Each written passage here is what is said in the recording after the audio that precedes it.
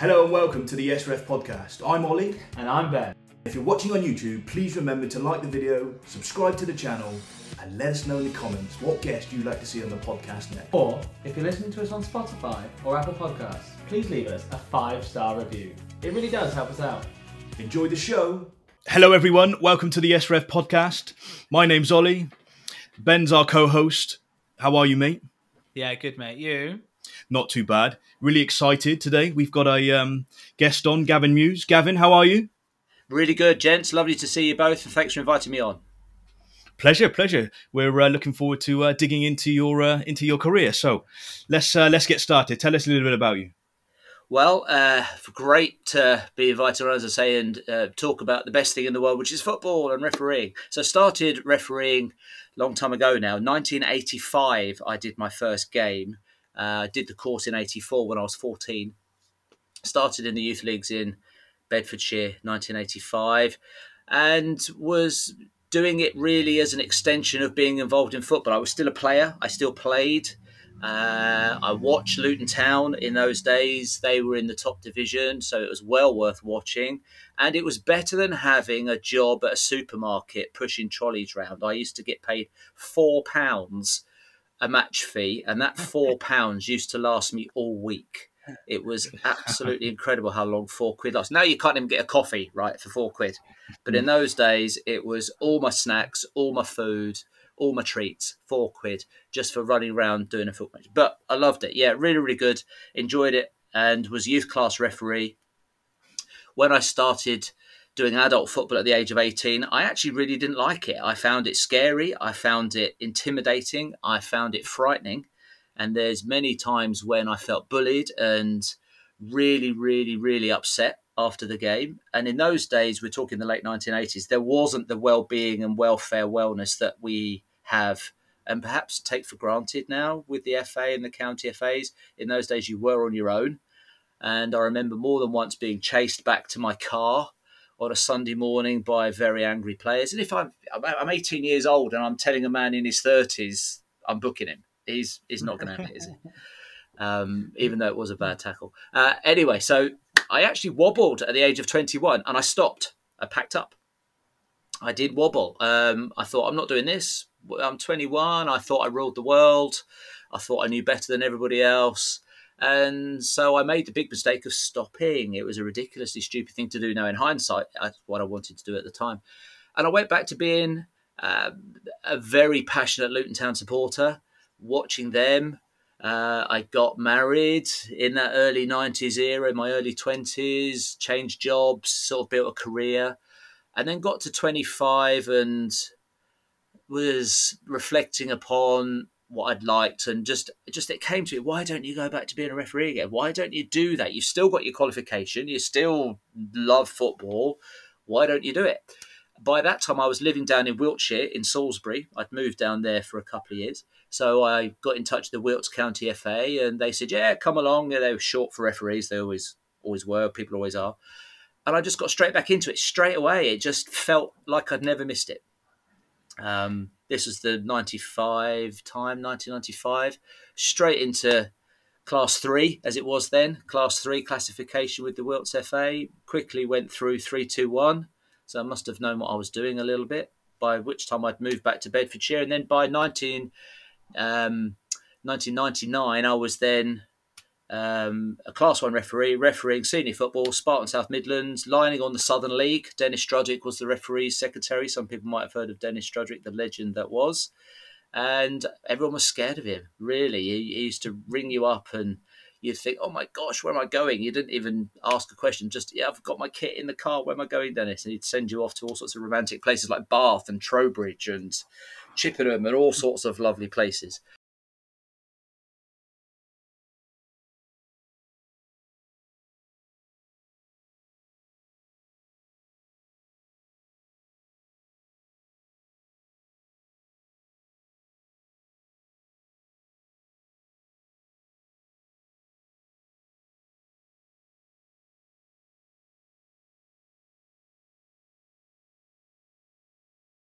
And it took off. It just got really serious really quickly.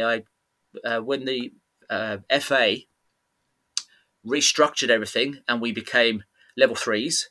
The old class ones became level threes, and the FA took over the appointments to the leagues, the contributory leagues and the panel leagues, etc.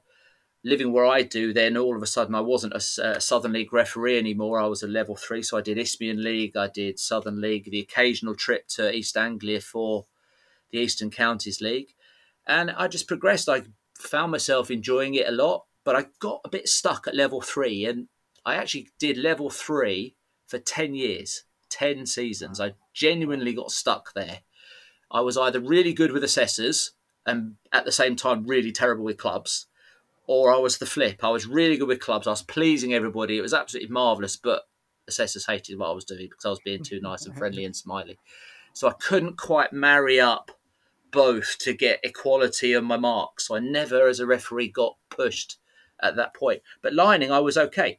I was on the conference, as it was called then, the National League as it is now, for 7 seasons. Got nice playoff games, cup finals. You can imagine the prestige that comes with doing those. In those days, Setanta Sports. Anybody remember Setanta Sports? Those of you that, this is 20 years ago. This was the TV coverage at the time. We were live on the telly, so it was Woking against Aldershot live on the telly, level 5 football in the UK live on the telly. And I remember that Woking Aldershot game. We had a police helicopter above because the two sets of fans don't like each other. There was police. It was a lunchtime kickoff on a Sunday. It was felt amazing, just absolutely brilliant to be involved. 7 years on the conference. Got to the Football League at 2008. Got invited to the national list.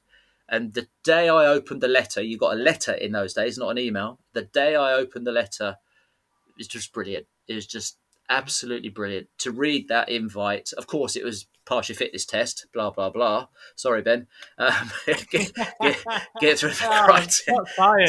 Sorry about that. Just run around the track. But then I was on the list, and it was just unbelievable to be invited on and to then go to the places that you'd only ever seen on the television, to meet people in those circles that you'd only ever really seen on television.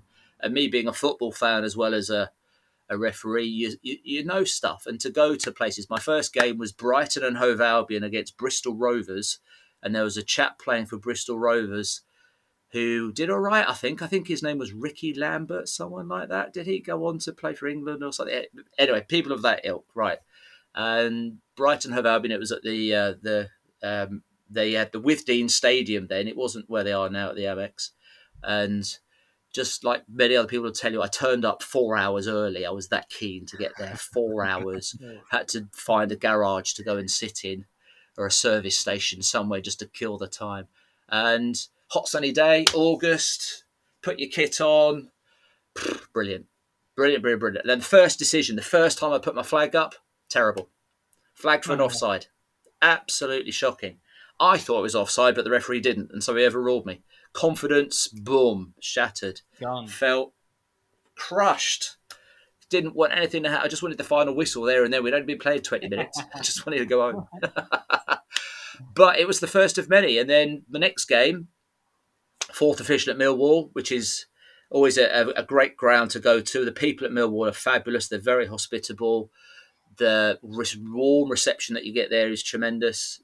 Fourth official, you can take it in. I've been in the away end at Millwall, but to actually walk down the tunnel, walk on the pitch, it's privileged position.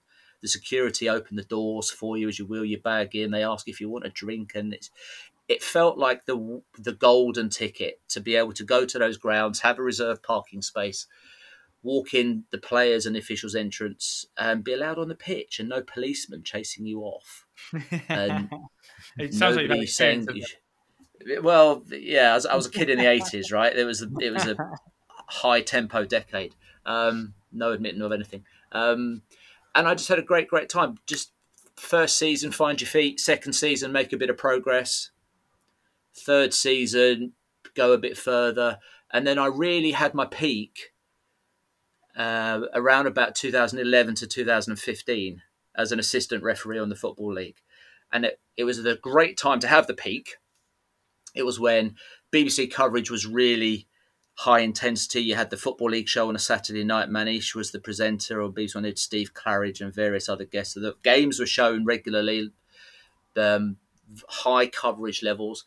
But also the Football League then were experimenting with what is now SG2, Select Group 2. They had an idea to have dedicated assistants who just did the assistant referee role. So the first 3 seasons I was refereeing as well as assisting. So I could be 30,000 crowd on a Saturday refereeing, having a great time. And then Tuesday night, you're in front of 150 people at a local Contrib game. And I couldn't head space, couldn't quite do it. And I was really lucky to be invited on to the trial experiment for the National List select group of assistant referees. So I quickly binned refereeing, age 42, just put it in the bin, forgot all about it. Yeah, forget all that. I'd rather be an assistant full-time on the Football League. And I just did it for 9 years, had 250 games, lots and lots of memories. And during lockdown, when we had not a lot else to do, I wrote a book about it, which is perhaps why you even know I exist, gentlemen. For And sure it was great on the telly, meeting people, shaking hands, rubbing shoulders. But you aren't a tourist. You're there to do a job. Yeah. You don't collect autographs. You're not there to be nice to people. You're there to do a job, and they expect you to perform to high standards. And it was a privileged position. Looking back on it, I came off the list in 2017 at the right time for me. 47, that was the right time. There were kids half my age getting on the list, and I just was finding it hard to keep up with them around the track. And I look back on it now as one of the best things I ever did. It was really special. Really, really special. Effort at the time, but memories forever now. Brilliant. Sounds like you've had quite a journey since 14 and and Yeah. qualifying for your first game. Well, if I could go back and talk to my 14-year-old self, I'd say don't quit at 21, because then I could have got there a bit quicker, maybe. Who knows? But also enjoy it. When you're doing it, you're doing it. And I think in my last season, I knew it was my last season from the Christmas onwards. I'd handed in my notice to the league at Christmas, and so I had 4 months. And I really enjoyed that last 4 months. It was bizarre how much enjoyment you could get, but also taking it seriously, so your performances were worthy. I was just embracing being at the place for perhaps the last time, with people for perhaps the last time. So really my only message would be enjoy it more, because it is over quickly. It does go by very, very fast. And I still officiate now local level, and people talk to me and say nice things and ask stories about this game and that game and whatever.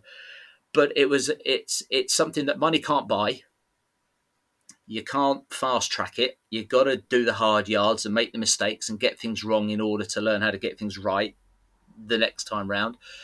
But oh my goodness, any young kid, boy or girl, the opportunities are there. Seriously, it's a massively brilliant thing to do. And I would encourage anybody with a modicum of talent, attitude and ability, if I can do it, they can do it, seriously, because I had a bad knee and a bad attitude sometimes, and I got as far as I got. So the potential is there for anybody to do it, and it really is a golden thing. We don't have enough coverage of just how great it can be. There was something really poignant that you mentioned that I maybe like to dig into a bit more. Is like, okay, you stopped at 21. I'd say that's quite common for us, for some of the younger referees today, to jump on at 14, and then the distractions that we have in this world today are huge. What was it that kicked you back into going, actually at 25, I want to do more of it? Was it your passion for the game? Was it a number of things. Yeah, it's a great question. A number of things. Passion for the game. That's something I've always had and always will have. That's just the love of the game, first of all. But also my life circumstances. When you get to 25, you're not 21 anymore. Your body is starting to get a little bit different. I couldn't run as fast. I wasn't getting any younger. And by that stage, I was in a different place psychologically. At 21, I was living with my parents still. I was smoking, drinking, and watching Luton on a full-time basis. By 25, I'd stopped smoking, stopped drinking, and was married. So different headspace, basically, and had a job. And my wife at the time just said, well, why don't you do what you like doing? And I thought, oh, yeah, that sounds so obvious. Why don't you do what I like doing? But I was living in Salisbury, so watching Luton wasn't possible. I wasn't interested in supporting anybody else. And so I just went back to refereeing. It was almost like I fell back into it, but it welcomed me with open arms, and all of a sudden I felt at home again and comfortable and happy and needed and wanted and safe and secure and all of the lovely stuff at the bottom of Maslow's hierarchy of needs about safety and security. Just that space. And the moment I walked out on the pitch, Laverstock in Salisbury, if everybody knows Salisbury, there's a place called Laverstock, just one of the districts. The moment I walked out of the pitch, and I knew I was going to get 90 minutes because I was the ref. I wasn't fiddling about as a rubbish player being yanked off at half time by a coach I didn't like or anything. I just felt like I was in the right place. And so just that feeling internally, that intrinsic feeling, made me realise that was the right thing to do. And then I just moved onwards and onwards and onwards and never looked back. So it was a combination of events, a different frame of mind from 21 to 25, and encouragement from the nearest and dearest. It made all the difference. Do you think that within those 4 years as well, that you may have learned some more life skills, more because the skills of refereeing, ability to communicate, manage players, manage different tempos, things like that. Do you think you probably enhanced those skills over the 4 years when you started relationships, work, different jobs, etc.? Do you think that Yeah. helped when you came back at 25, that you had a different style or a different skill set to apply to the game? I don't just think it, I know it. Absolutely that's the case. Add to that, at 21, I had a big ego and a big personality, and I thought I was king of the world at 21, as you do. 25, I was a bit more humble. I was a bit more mature and a bit wiser. And so all of those things then come into play. And so when you've got a big, high intensity game, you're able to deal with it a bit better. At 21, if somebody didn't do what I wanted them to do at the instant that I wanted them to do it, I reacted badly. So I know that my emotional intelligence was nothing at 21, was much better at 25. And it was even better. The older I got, the better I got. But my legs didn't, my brain did. Sure. I was able to anticipate what was going to happen, and I'd seen a bit of it before, and I was able to not see stuff I didn't need to see, if that makes sense. If we fast forward a little bit, I love that you talked about you used to get a telephone call for your appointments. Is that how they all came through? Well, used to get a number of different ways of communicating. We live in a technological world these days. You used to get, depends on the league and the competition. I do remember the one I remember most was the football combination, which was the reserve teams for the football league. So when you made the National League or the conference as it was then, you also ran the league at the reserve teams, Barnet, Orient, the football league reserve teams, whoever they were. And you used to get a pamphlet come in the post the last week of every month, and that pamphlet contained the fixtures and the appointments for the next month. Amazing. And you used to open the pamphlet, and I used to go with a highlighter and highlight my name Your game. on all 18 pages or whatever it was. And then if you had a problem, you had to ring up and say, I can't do Barnet against Chesterfield on Tuesday afternoon at 2:00 because whatever the reason was. And that was one way of communicating. Phone calls. And talk about closed dates. We now all use MOAS, right? And the various ways and your ways, MOAS, you ping your dates on it. It's all done electronically. When I was first on the Southern League, you used to have to write a postcard. I used to have to write a card to Dennis Strudwick to say, Dear Dennis, this is Gavin. Here's the dates I'm available in September, and list them. Here's the dates I'm not available, and list them. I used to take that card to work, photocopy it, genuinely photocopy it, along with the other ones I was sending, so that I sent them in the post, first class stamp, and I kept a copy of them. So if ever there was a question, Gavin, can you do a game on the 17th? I'd go, no, I closed it. Would you like me to show you a copy of the card I sent you? Wow. Yeah, I used to do Wow. that. Now, I don't know if anybody else did. It never was necessary. But me being me, dates, I never wanted to be double booked. So, yeah, the Royal Mail was in business then. It's not quite as needed now, I suppose, with football correspondence. No, it's evolving for sure. For sure, it's definitely evolving. I remember those days, the postcard days. Yeah, over 20 years ago. Yeah. So you've obviously been fortunate enough to operate on the Football League Yeah. for a long period of time at the professional level of the game. Yeah.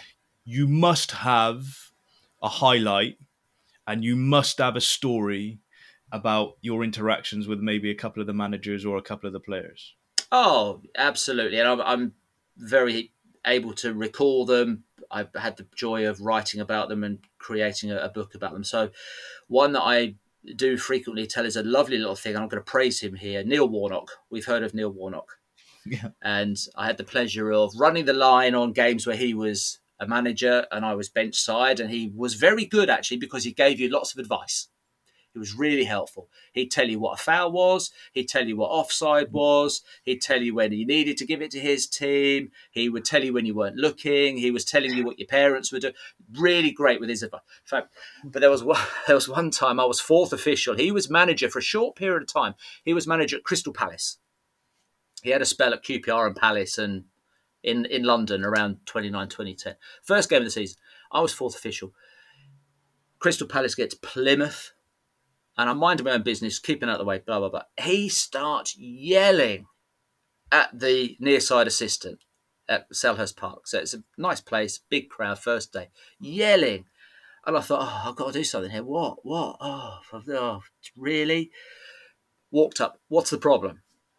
Am I just nice? What's the problem? And he was saying, that's a foul throw. And I went, why, what did he do? And he showed me with his feet what the offending player had done. And he showed me with his foot that part of his foot was on the line when taking the throw and part of his foot was over the line. And I looked at him and said, but Neil, that's allowed. And he went, oh? I went, yeah, it's just like a no ball in cricket. As long as you've got part of your foot on the line when you're taking a throw, that's fine. He genuinely thought that if any part of your foot was over the line, i.e. on the pitch, it was a foul throw. And to his absolute credit, he just smiled at me and said, I never knew that. And I went, okay, great, happy to help, and walked back. And that was just so nice to have that moment. You don't see that on the television. That never makes the papers. What makes the papers is Warnock rants at official and calls him this and calls him that. But he was really nice on occasions. And the people that get this bad rap in the press, they also have a nice side as well, a humane side, and he showed it to me that day. And I'm a nobody compared to him. He's the manager of Crystal Palace. He's got £1 million players, Premier League setup, blah, blah, blah, blah, blah. I'm just, who am I? Fourth official. And they don't even know your name. They just call you fourth. It's like being royalty, Gavin the fourth. That's what I was. Or Bill the fourth, royalty, royal family. They don't even know your name. You know now when you're at a game, they don't know who you are. They just call you Lino or Ref. They don't bother to know your name. So Neil Warnock was a great one, and I lined when he was at West Ham, lined when he was at QPR. So you run into the same people more than once. And another great one, absolutely fabulous, really, really nice, was Sam Allardyce. Again, he was in and around the London scene, championship clubs, and it was always nice, pleasant, dignified, and so immaculately dressed. Even the labels on his shirts had SA on. He was that impressive. We were all in. I was in a Tesco shirt or Sainsbury's or whatever, £6, and his shirts were probably more than my suit, and it was just brilliant to be in that company. So yeah, you meet people. You meet people. But do you know? And here's one other thing.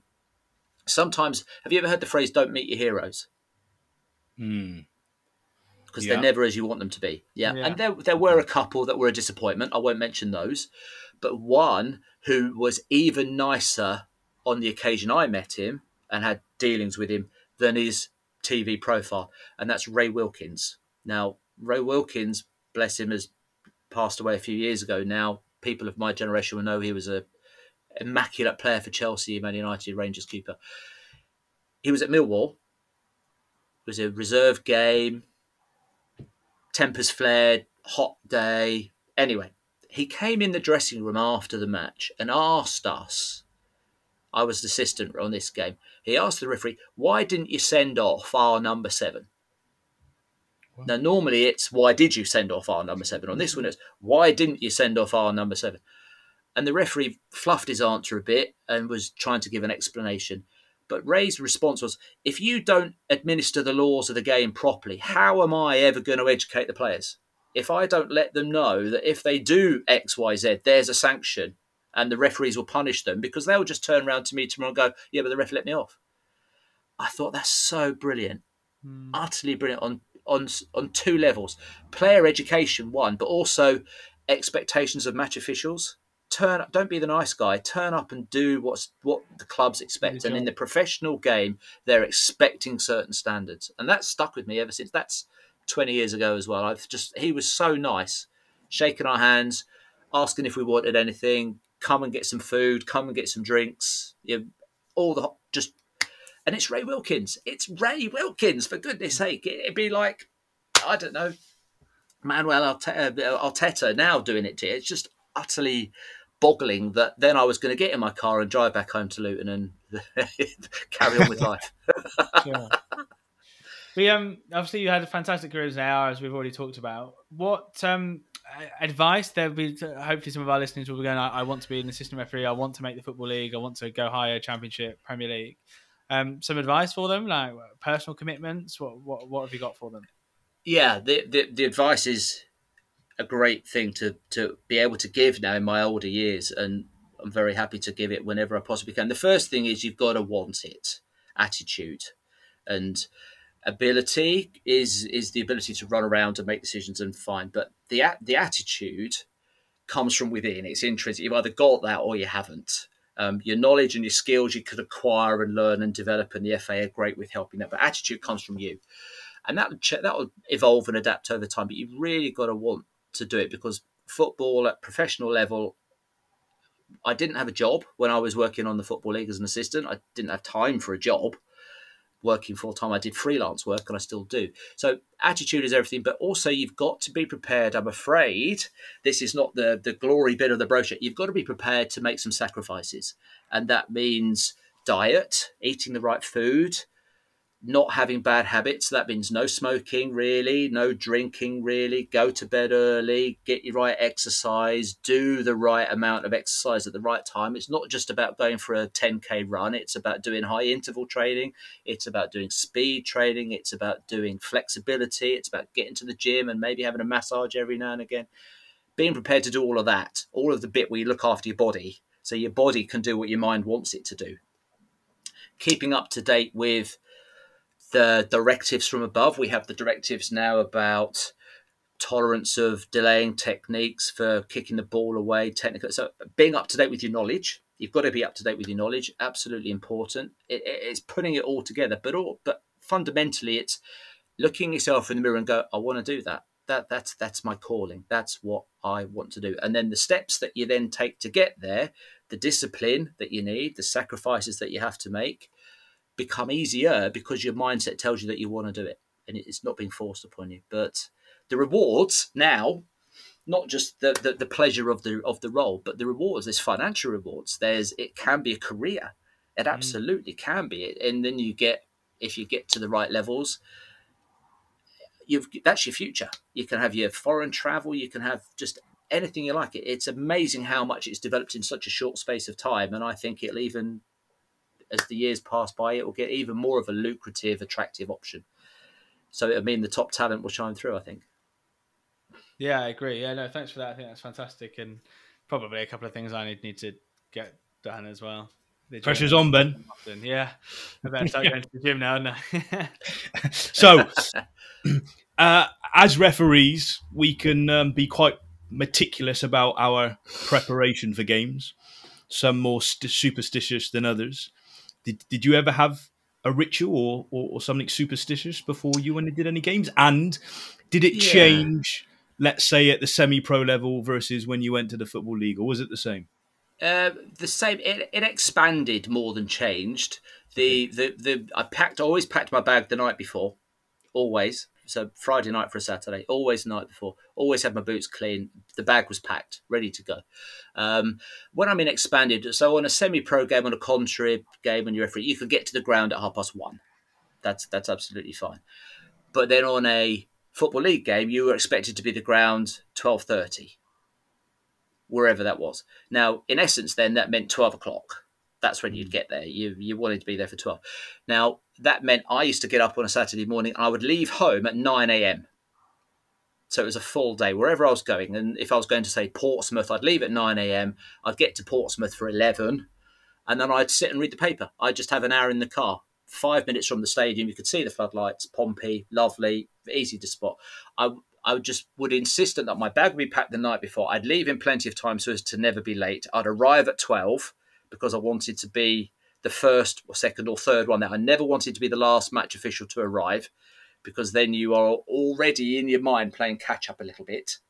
And I always used to put my left boot on first. Why? That never brought me any special luck, but left boot on first. And I always liked being the one that checked. I don't know why, this was just a thing. The away dressing room rather than the home dressing room. So the jewellery check, the boots, the jewellery, everything. I just liked being the away because I thought I travelled, they've travelled. There was a bit of a connection there. Which was fine. So in terms of superstition, no, I didn't put my shirt on like Paul Ince just as you're walking down the tunnel. No, I didn't do that. I didn't put my shorts on last. Just left boot on first. But I'd have the routine of leaving home at 9, get there for 12, start getting changed at 2:15 after the debrief with the match official, with the liaison officer from the club. They'd normally come in and brief on security for the match, etc. Warm-ups are always the same. Dependent on the referee was how many laps of the pitch you did before you actually did the shuttles. Sometimes you'd only do one, thankfully. Sometimes you'd have to do 5. And then I always, bizarre. When we had to do 5, right, my lace used to come undone. I don't know why. Just used to come undone, usually around lap 2, and I'd have to stop and do it up. Just don't know why that happened. It's just one of those things. And then get home, and I'd always go to the gym the next morning to do a warm down session. So I had routines for the week as well as match day, but no superstitions. No, I sort of had a faith in my ability and confidence that I was going to do my very best. And I was ready to do my very best. I had good days and I had bad days, but it wasn't for the lack of trying. Sure. So just moving on to as we move in through the Football League and stuff, observations and assessors were a thing. Obviously, Yeah. you did that to get to the Yeah. Football League. How nowadays, I think every game's is televised or it's gone to some. There's observation panels and things like that. What was your experiences of how that operated? Was it every game back then? Yeah, Same as Football it is League, now? you had an assessor every game. Yes, absolutely. And they would be with you before the match. They'd chat with you over tea, coffee in the lounge area, and you'd know them. You'd know who they were. As I got more into my career, actually, it became slightly a bit more blurred because sometimes the people who, when I first got onto the list, were referees, then became assessors as I was still on the list. So you'd actually been out with them as a colleague, and then they were assessing you. That was a bit different because you didn't get any favours. You Yeah. didn't expect any favours. So the assessor was very much part of the team. They were in the dressing room. They left you when you were getting changed. They came, sometimes if it was a dramatic day, they'd come in at half time and just give you a rallying call. That would be a bit of an indicator as to how the game was going. They'd be with you after the game and they'd give you their opinion there and then. Not like perhaps nowadays where you do it on a Zoom call or a Teams call a day or so later. You'd get it there and then. So you'd know driving home how well you'd done. You'd then get something in the written form a day later after they'd watched the DVD. DVD. God, how old does that make me sound? DVD. Yeah. A club official would come in with a handful of DVDs and go, there you go, boys or girls. There you go. And sometimes you'd help yourself to one. Sometimes you wouldn't, depending on if you were. But the assessor would take it, go home, watch it, and then it would fine tune their debrief. I found personally being assessed really uncomfortable, Okay. but it was an everyday event. So you did develop a tolerance of it, but I never liked being told I'd had a bad moment or a bad game. I knew myself. I'm my own worst critic. And it was then reinforcement of the negativity. So I didn't especially enjoy that, but it was needed because that produces the merit list, that then produces the opportunity for promotion and advancement or relegation and so on and so forth. I never liked being assessed. I didn't like being criticised. And I even hated even more being praised. That sounds odd. But I really didn't like them going, oh, you were brilliant. You got that offside off. And I was thinking, yeah, don't put pressure on me, please, for the next game. And there was one particular story. Reading, Majeski Stadium, running the line. playing Middlesbrough, free kick to Middlesbrough, Middlesbrough cross the ball, and there's 4 or 5 Middlesbrough players offside. 4 or 5. And I'm thinking, oh my God, I don't know where the defenders were when that ball was played.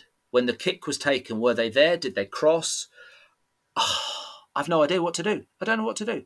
Really, really, really don't know what to do. And I kept my flag down. Thankfully, I could have kissed him. The Reading goalie came out and caught it cleanly. Brilliant. So no issue then, because I don't need to do anything. Just keep the flag down. Play on. Brilliant. In the debrief, after the assessor said, Gavin, how did you get that right? How did you know that they were all on side? Because he'd seen a clip. How? And I thought, I don't know. I didn't. I didn't. And it then felt a bit of a burden to be overly praised because sometimes you didn't know how you did it. When you get to do something all the time, experience, and also habit. You form good habits, and you can your eye can see stuff. And when I was a specialist assistant, then I was doing it every game. So you get into a unconscious competence stage type of thing. And I didn't know how to. If I was trying to coach somebody, then I couldn't do it. It's like got top goal scorers. How do they score goals? They can't really tell you how they do it. They just do it. When I was in my peak, that 4 years, 2011 to 2015, I didn't know how I was doing what I was doing. It felt like someone else was doing it. And that must be a good thing, I suppose. But then when I was getting too much praise, I didn't like it because I couldn't put the finger on why I deserved it. So it didn't add value to me. I absolutely love that comment you just made. It's an unconscious competence. Unconscious competence, yes. The 4 stages of learning. That will be in my debrief on Saturday at Barnet.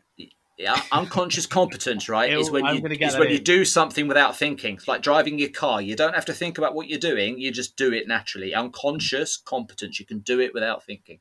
I love that. That's how I get my next decision right.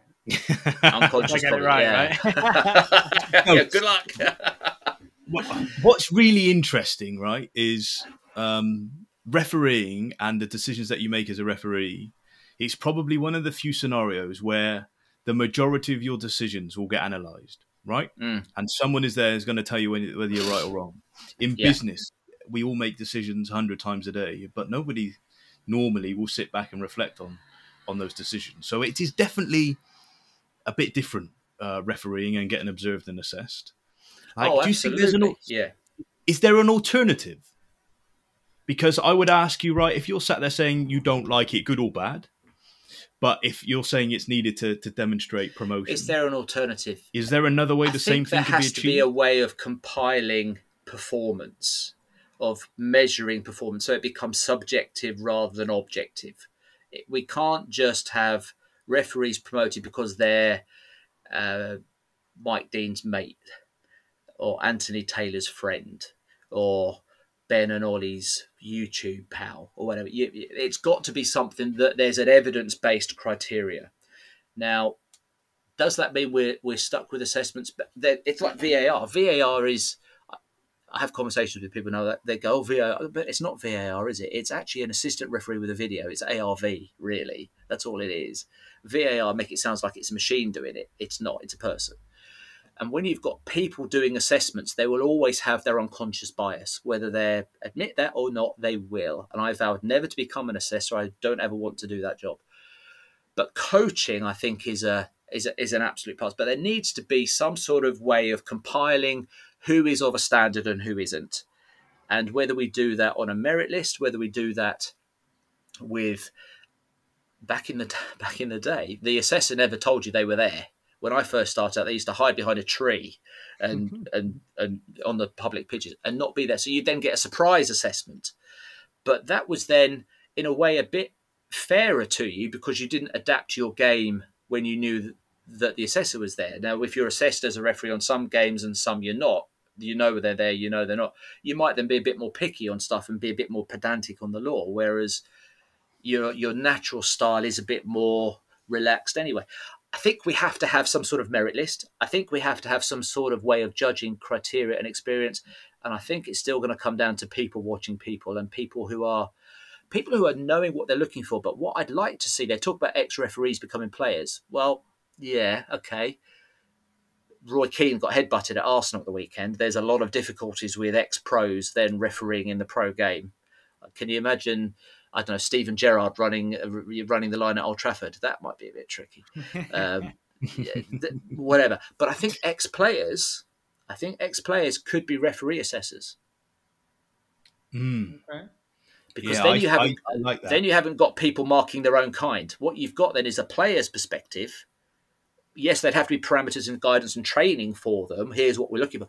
But I think there's a real opportunity for players, ex-pro players, not to be on the couch on a Saturday afternoon in a BBC studio, but get yourself down to Twerton Park in Bristol and watch that referee and tell me what you think from your perspective there. I think there's an opportunity there that is undercooked at the minute. Do you yeah? So you said earlier, I think it might have been off air actually, that you still referee, a level 5 referee, and do some mentoring as well. Is that right? Yeah, so level 5 referee. I run the line on the Spartan South Midlands, which is here, and what they're very astute. Really, the appointment officers, they put me with people who I think they want me to coach a little bit, which is fine. Awesome. I have a season ticket for Luton Town. I've gone back to watching them. It's a good time to watch them at the minute. I've seen them come up the levels in the last 5 seasons. So when they're at home on a Saturday afternoon, it won't be that regularly this season. Saturday afternoon, 3:00 might not be that many. But I enjoy refereeing a kids' game in the morning in the youth league, and then going to Luton in the afternoon. And I do work as a mentor and a coach as well. And a great example of that, back in July, 2 months ago, I went to Lisbon for the IBA Cup. Was delighted to be working with the Italian and the German and the Belgium and the French young referees there. In 4 days, I think I went to 22 games, watched 22 games and did debriefs on all of them. And because you're English, they sort of hold you in a high regard. The Europeans, the English officials, they regard us as the pinnacle, the Premier League as the absolute pinnacle. I never made the Premier League, but I did try. But they were ready to listen to anything I was any wisdom I was happy to share, and I was happy to coach. And there's so much fun and pleasure and joy to be had in helping the future, because I'm the past. I've had my time. It was great. I loved it. Fabulous. But I'm 53 years old. I'm never going to go any higher than I am now. I'm happy being where I am. And if I can help somebody else, if I can just 1% more improve someone's game, I'm happy. I love that, and I've actually refereed out at the IBA Cup in Estoril as well. I've been out there a Estoril, couple of that's the times, place. so Beautiful. met some Sunshine. friends I still speak to now. I think it's a fantastic tournament to go and officiate at. It was a pleasure to do it. It's great, and yeah, I think it's fantastic that people that have got the experience go out there and share their experiences and try and make people better. Right? Was that the main inspiration behind the book? Talk to us a bit more about the book that you've written. The book, there it is. Yes, there it is. Life on the line. Like my life on the line. There's a picture of me. Yeah, that's that's a Sabutio base. But, yeah. No, Let's go back a bit. Yeah, thank you for that. I go back a bit. That's fine. Actually, do you know what? The pandemic hit. Football stopped, and I found myself looking back at old football. So the germination of an idea came along, and I can tell a story. I can talk, and I actually didn't realise just how cathartic it would be to write stuff down. Now, in this book, there's 180 pages of stuff, but there's so much that isn't in there because it just doesn't make the cut. Like any good TV program, it gets edited out. But the process of writing it over the year I wrote it, and I had a super colleague, this chap here, Simon Ray, absolutely magnificent ghostwriter who worked with me every step of the way. I found it just a real joy to revisit the notes, revisit the videos, revisit the DVDs, revisit YouTube, look back at my old programs, and just put it into a place where I was then happy to park it, because I didn't then want to be it anymore. I was happy to go, yeah, right, chapter closed now, fine, I'm done with that. Because 2020, I'd only been off 3 years, and I still thought, I could have done that, and I could be.